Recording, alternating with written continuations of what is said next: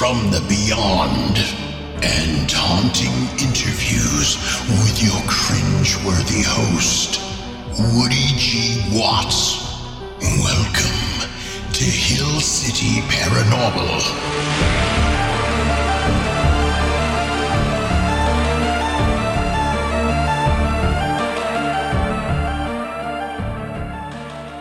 This is Woody Watts with Hill City Paranormal, and today I have a returning friend of mine, and he brought along a special guest of his. I am honored that Mr. Jerrod Smoker has called me back with even more spooky stories. Jerrod, how are you doing today? I'm doing great. How are you? I'm doing wonderful, man. As you know, we talked a few episodes back about our collaboration on Tales from the Beyond Series 1 and your Wicked Harvest books. And then we started talking, and you started sharing some stories that you and your wife have encountered. And I said, of course, hey, let's do an episode. I want to share these stories. Yeah, absolutely. So tell me about your recent travels and give me a little background on kind of what happened on these trips. Okay. So my wife and I, my wife Shana, she's here with me, sitting right next to me. I say hi. Hello. So her and I, back in April of 2018, we took a trip up to Traverse City, Michigan. And for those of you that don't know where Traverse City is, if you look at your right hand, and basically the tip of your pinky is where Traverse City is. It's a great coastal city. It's got a lot of great restaurants. They have a cherry festival every summer. And they actually have a lot of wineries up there. And some of those wineries are owned by some celebrities. So the summertime is very busy. It's beautiful up in the fall. But one thing that they have up there is they have like a Traverse City Asylum, or state hospital as they call it. And this place is absolutely huge. It actually opened in 1885. Has 480 acres with nature trails and preserved parkland, over 30 structures, and the main building is actually like a quarter-mile long, and it's 4 stories tall.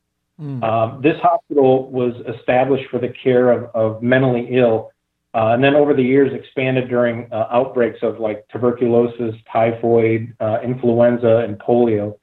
And then throughout the years, it cared for the elderly, and even served as a rehab for drug addicts, and was used to train thousands of nurses. So the hospital back then believed in a philosophy that they called beauty as therapy. Patients were treated with kindness, comfort, and even had beautiful flowers provided year-round by the asylum's own greenhouse, and a variety of trees planted on the ground. So I know most of the time when people hear about asylums, they think of like the worst case scenarios of electroshock therapy and torture and things like that. But this hospital was very different from what we understand. So, and they also had a philosophy called work as therapy. The asylum provided opportunities for patients to gain a sense of purpose. They had a farm there. They had furniture construction company. They did fruit canning and other trades to basically keep the entire institution fully self-sufficient. The asylum farm had milk and meat cows, pigs, chickens, and a lot of vegetable gardens. The use of restraints, such as like straitjackets, were absolutely forbidden there. And the funny thing is about that place is that because it was so beautiful, a lot of people would have weddings there. But part of the agreement for you to have a wedding there is that sometimes the patients would show up as one of your guests, and you had to be okay with that. You actually, they would eat your food and your cake and all that kind of stuff. So, and a lot of people agreed to that. They had hundreds of weddings up there, and that had to be, a lot of fun for the patients, I would think. Sure. So They do Halloween parties. yeah, Halloween parties. We saw some pictures that were just unbelievable. It would rival any Halloween party you would see now. Just such a beautiful place. You walk in and you just realize you're in a bygone era. It's part of what they call the McBride structure. So the main body of the asylum was in the center, and then wings spread out like a bat wing. So it was so beautiful, and the grounds were an arboretum, and nothing like you've ever seen. So now the asylum closed in 1989, and it sat vacant for quite a few years. And a lot of people from Traverse City got together, and they formed this committee that basically said that they wanted to restore the property and the buildings and make something pretty grand out of it. So in 2000, they started revisions of the property and the buildings. And today, it's now called the Village at Grand Traverse Commons. And the buildings are residential and commercial development. And it consists of condos, apartments. There's a lot of restaurants.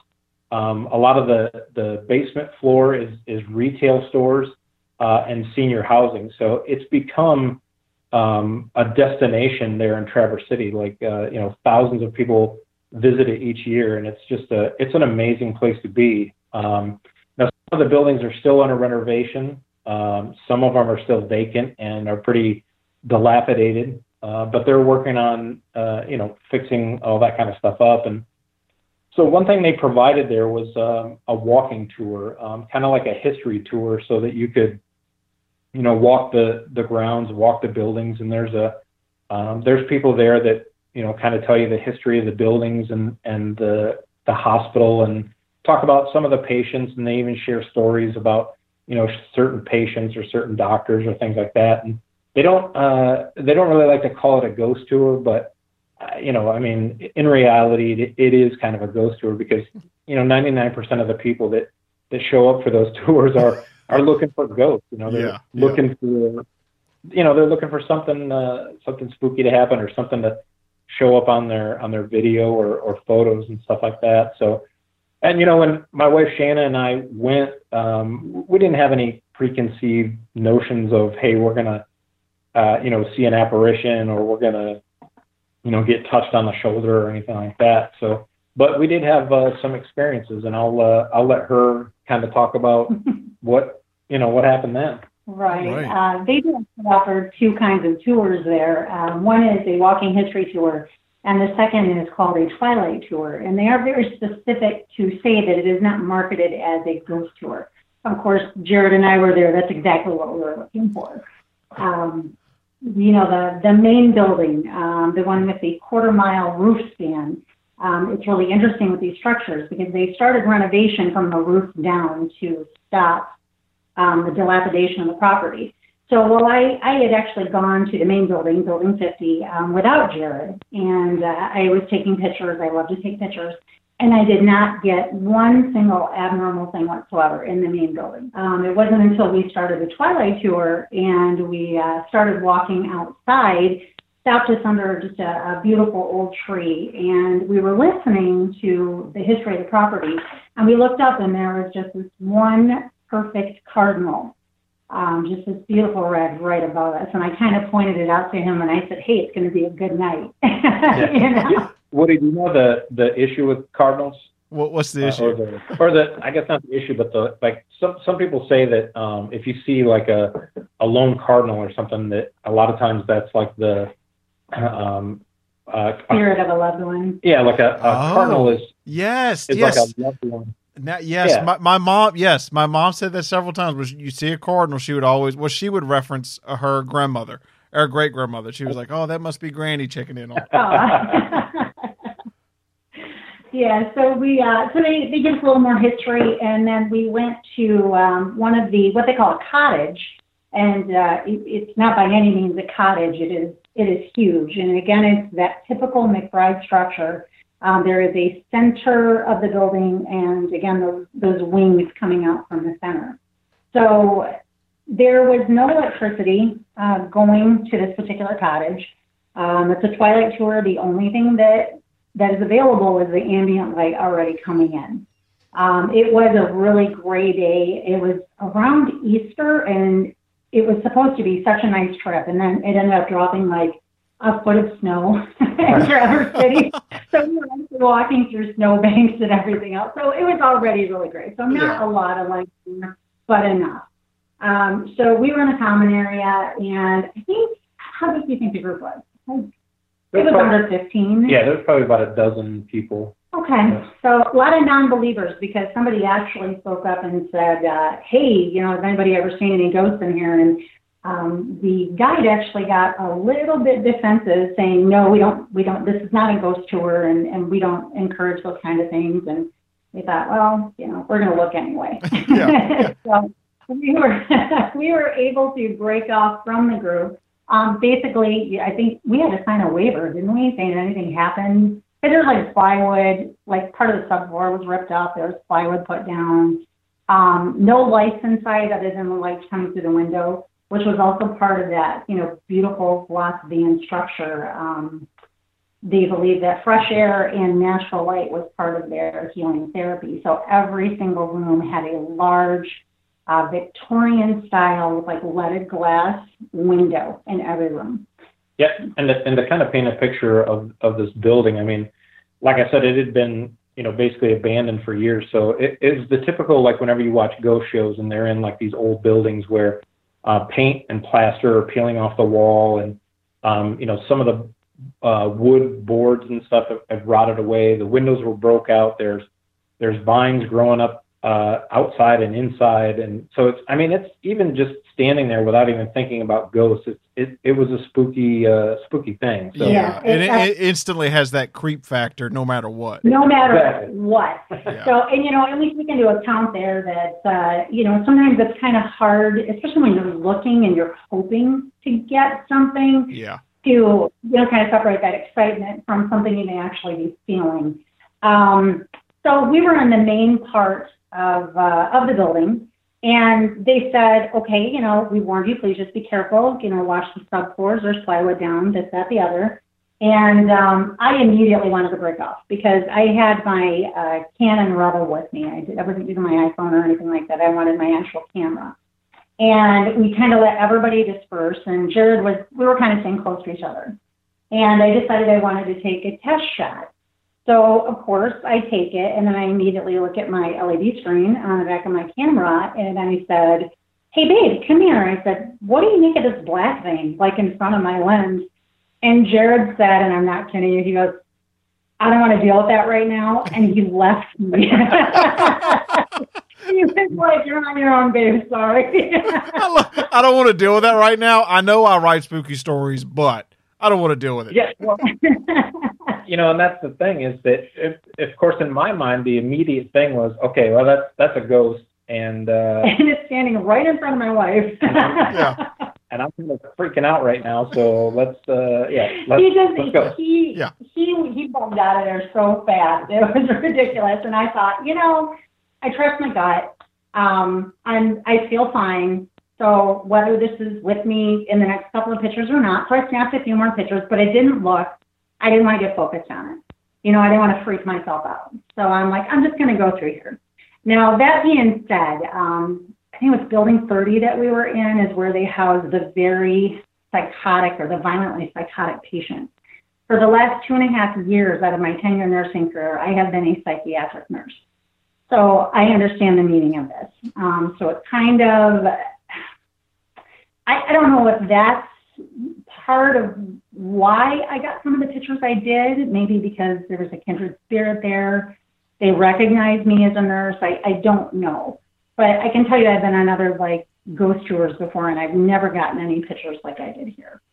So I tried to take as many pictures as I could in succession, and I kind of went out on my own to explore some things. I felt fine. I didn't realize that in the majority of these photos that I was taking, this black figure was going to be there in one way or another. It was different shapes. Sometimes it was solid. Sometimes it was transparent. Looking back on the photos, I had no idea. I can tell you there were two particular spots that I was very uneasy with. If you recall the pictures I sent you of that white mist coming out of that room. Do you remember that one? Yes, I do, yes. So I walked up to that, and I had been in and out of some of the patient rooms and taken some photos. I didn't have any issues whatsoever in them. This room, as I approached it, I was uneasy. I just learned to listen to my instincts over the years from doing this. So I actually stopped short of the door. I really wanted to see inside. And I leaned forward and I put my arm out, and it was like a heavy door, heavy steel door. And I just kind of extended my arm and opened it, but not all the way. And I immediately drew back because everything in me said, no, do not go in there. I immediately felt that I was not wanted, that I was intruding, and it felt menacing. So actually the pictures that I sent you were taken backing away from the door. I felt so strongly about it that I actually said out loud, you can stay, I'll go. And I did not turn my back on that until I was back on the corridor. Yeah, I'm looking at it again. I'm looking at, and if it's okay, I'll post these so when people are listening to the episode, they can see it. The one with the door, you can see, especially the left one that I'm looking at, the haze, and then the right, like you see in the picture, you see a visible difference in the area from the door, the open area. What I mean, from the door to the door frame. And even the door stop is here in the second one. And when you first look at it, it looks almost like I was out of focus in those photos. But if you look at the door frame, perfectly focused. Exactly. It was almost like a blur filter or something was cropped in that one spot. But when you look at them, I mean, it is a visible difference. And as you said, the door stop and the opening, absolutely. I absolutely see that. Yeah, I didn't, and none of this I saw to my naked eye. That was just my instinct. I didn't like it. It felt very malicious to me. So that definitely stood out to me. And the second place that I was not at ease with was in the elevator shaft. And those are the pictures where you see the two very bright white blurs in the elevator shaft opening, and then in the next picture you see them kind of moving, almost like they're moving off. Yes. I didn't feel good there either. That could have been a mixture of, I was literally leaning into an elevator shaft that you could fall down into, or but I kind of felt like there was something there, and it kind of felt like a prankster. And I thought, this is awesome, because this would be about the time that something would actually say boo. And I would fall into the elevator shaft and I'd die. And then they'd be like, well, how did your wife die? And Jerrod would be like, stupidity. I don't know. Jerrod, I'd have been right with you, man. I'd have been like, hey, I'm not dealing with this. I'm gonna be outside drinking a Diet Dew. That's what I'm doing right now.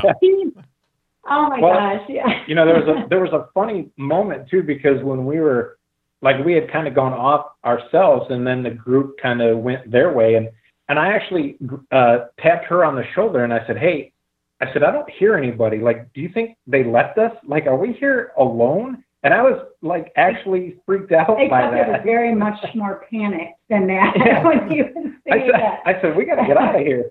So, the nurse and me kicked in, and I'm like, babe, it's okay. We know the way out. If worst comes to worst, we're locked in, we can crawl out a broken window. It's just fine. So we had that, and it was just too funny because I just took so many pictures, and when we got through the end of that tour, I started going through the photos, and I was like, oh my gosh, babe, you have to look at these photos. I cannot believe these showed up. And he said, I am not looking at those tonight. I am not looking at those, Shana. You can just put them away. Yeah, I didn't want to have nightmares. So. I don't blame you. Yeah, I got to look at that stuff early in the morning, and that way I can filter it out by the end of the day. Absolutely. And he said, nothing better be coming home with us, or I'm going to be so upset at you. I said, I can't control that, honey. So tell me, what feeling did you have?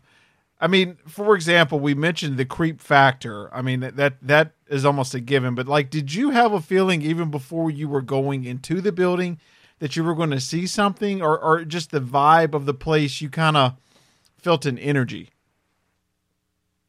Let me think back to that. Not really until everybody had cleared out from the group. I think there was like one other woman like taking photos, and she had that was like her cell phone. Right. So I really wanted to make sure that none of my pictures were being contaminated by light from any other sources. Sure. So once I was by myself in the quiet and walking throughout the structure, yes, then I really felt, I felt a presence, but I mean, like I said, I was fine. And that's why I was okay with moving on by myself, is because I knew whatever that was there, but I still felt okay. So I said, you know what, as long as I feel okay, I'm going to keep going. And when I don't feel okay, I stop.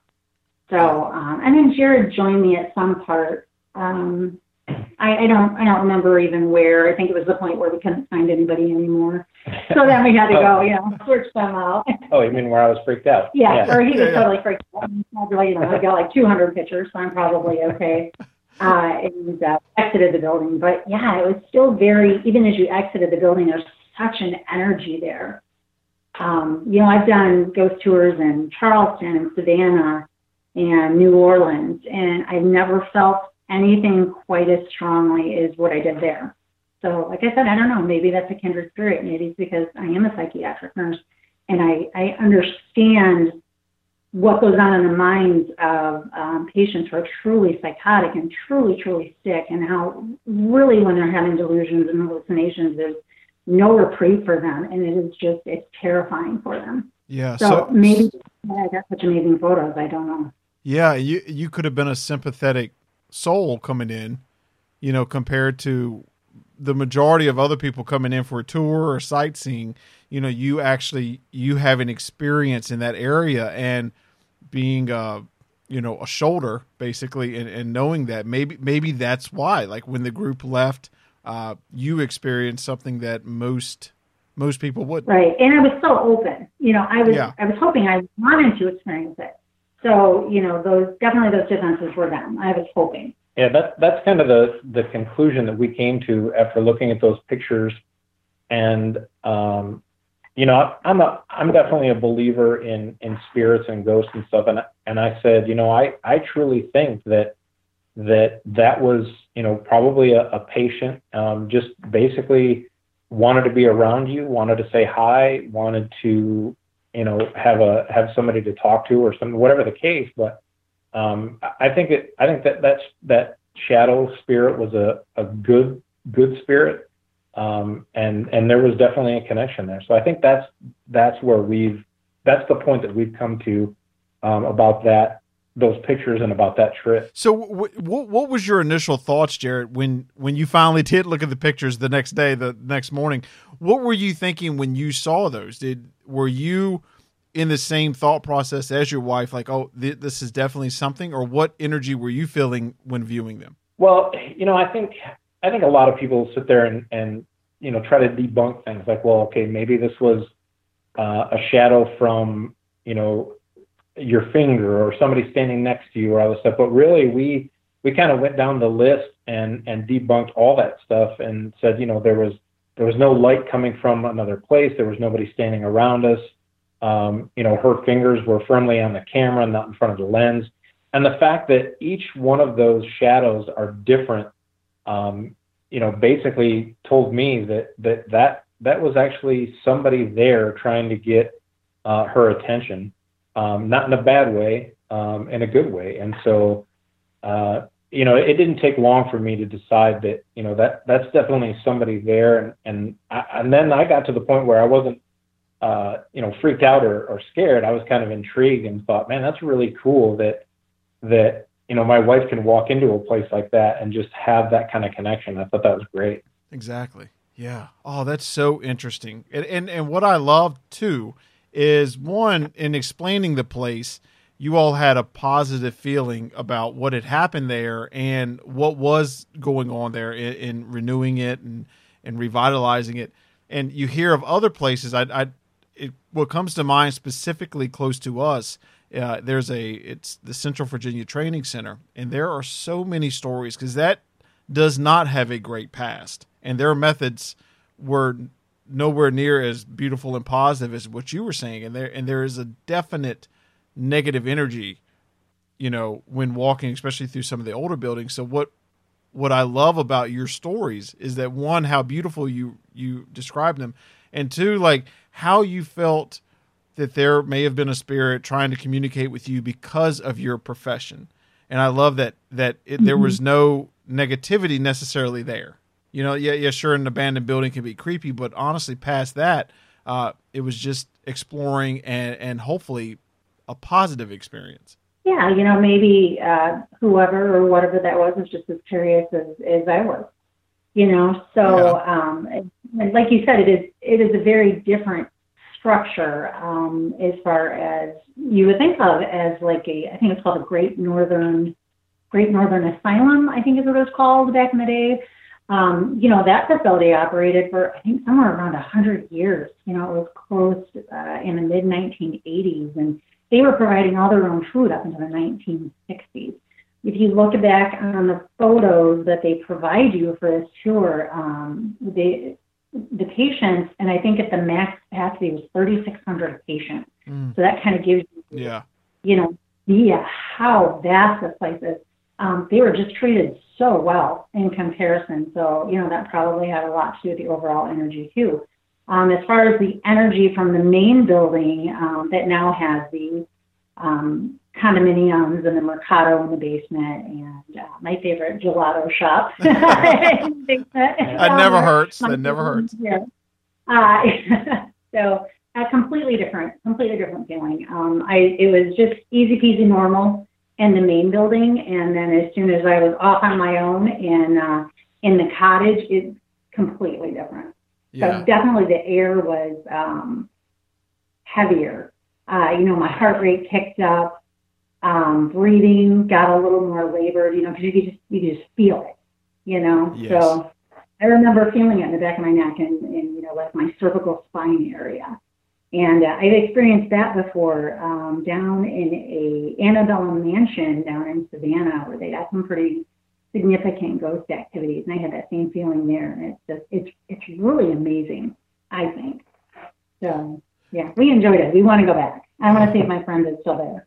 And go to the gelato shop, right? I will go to the gelato shop.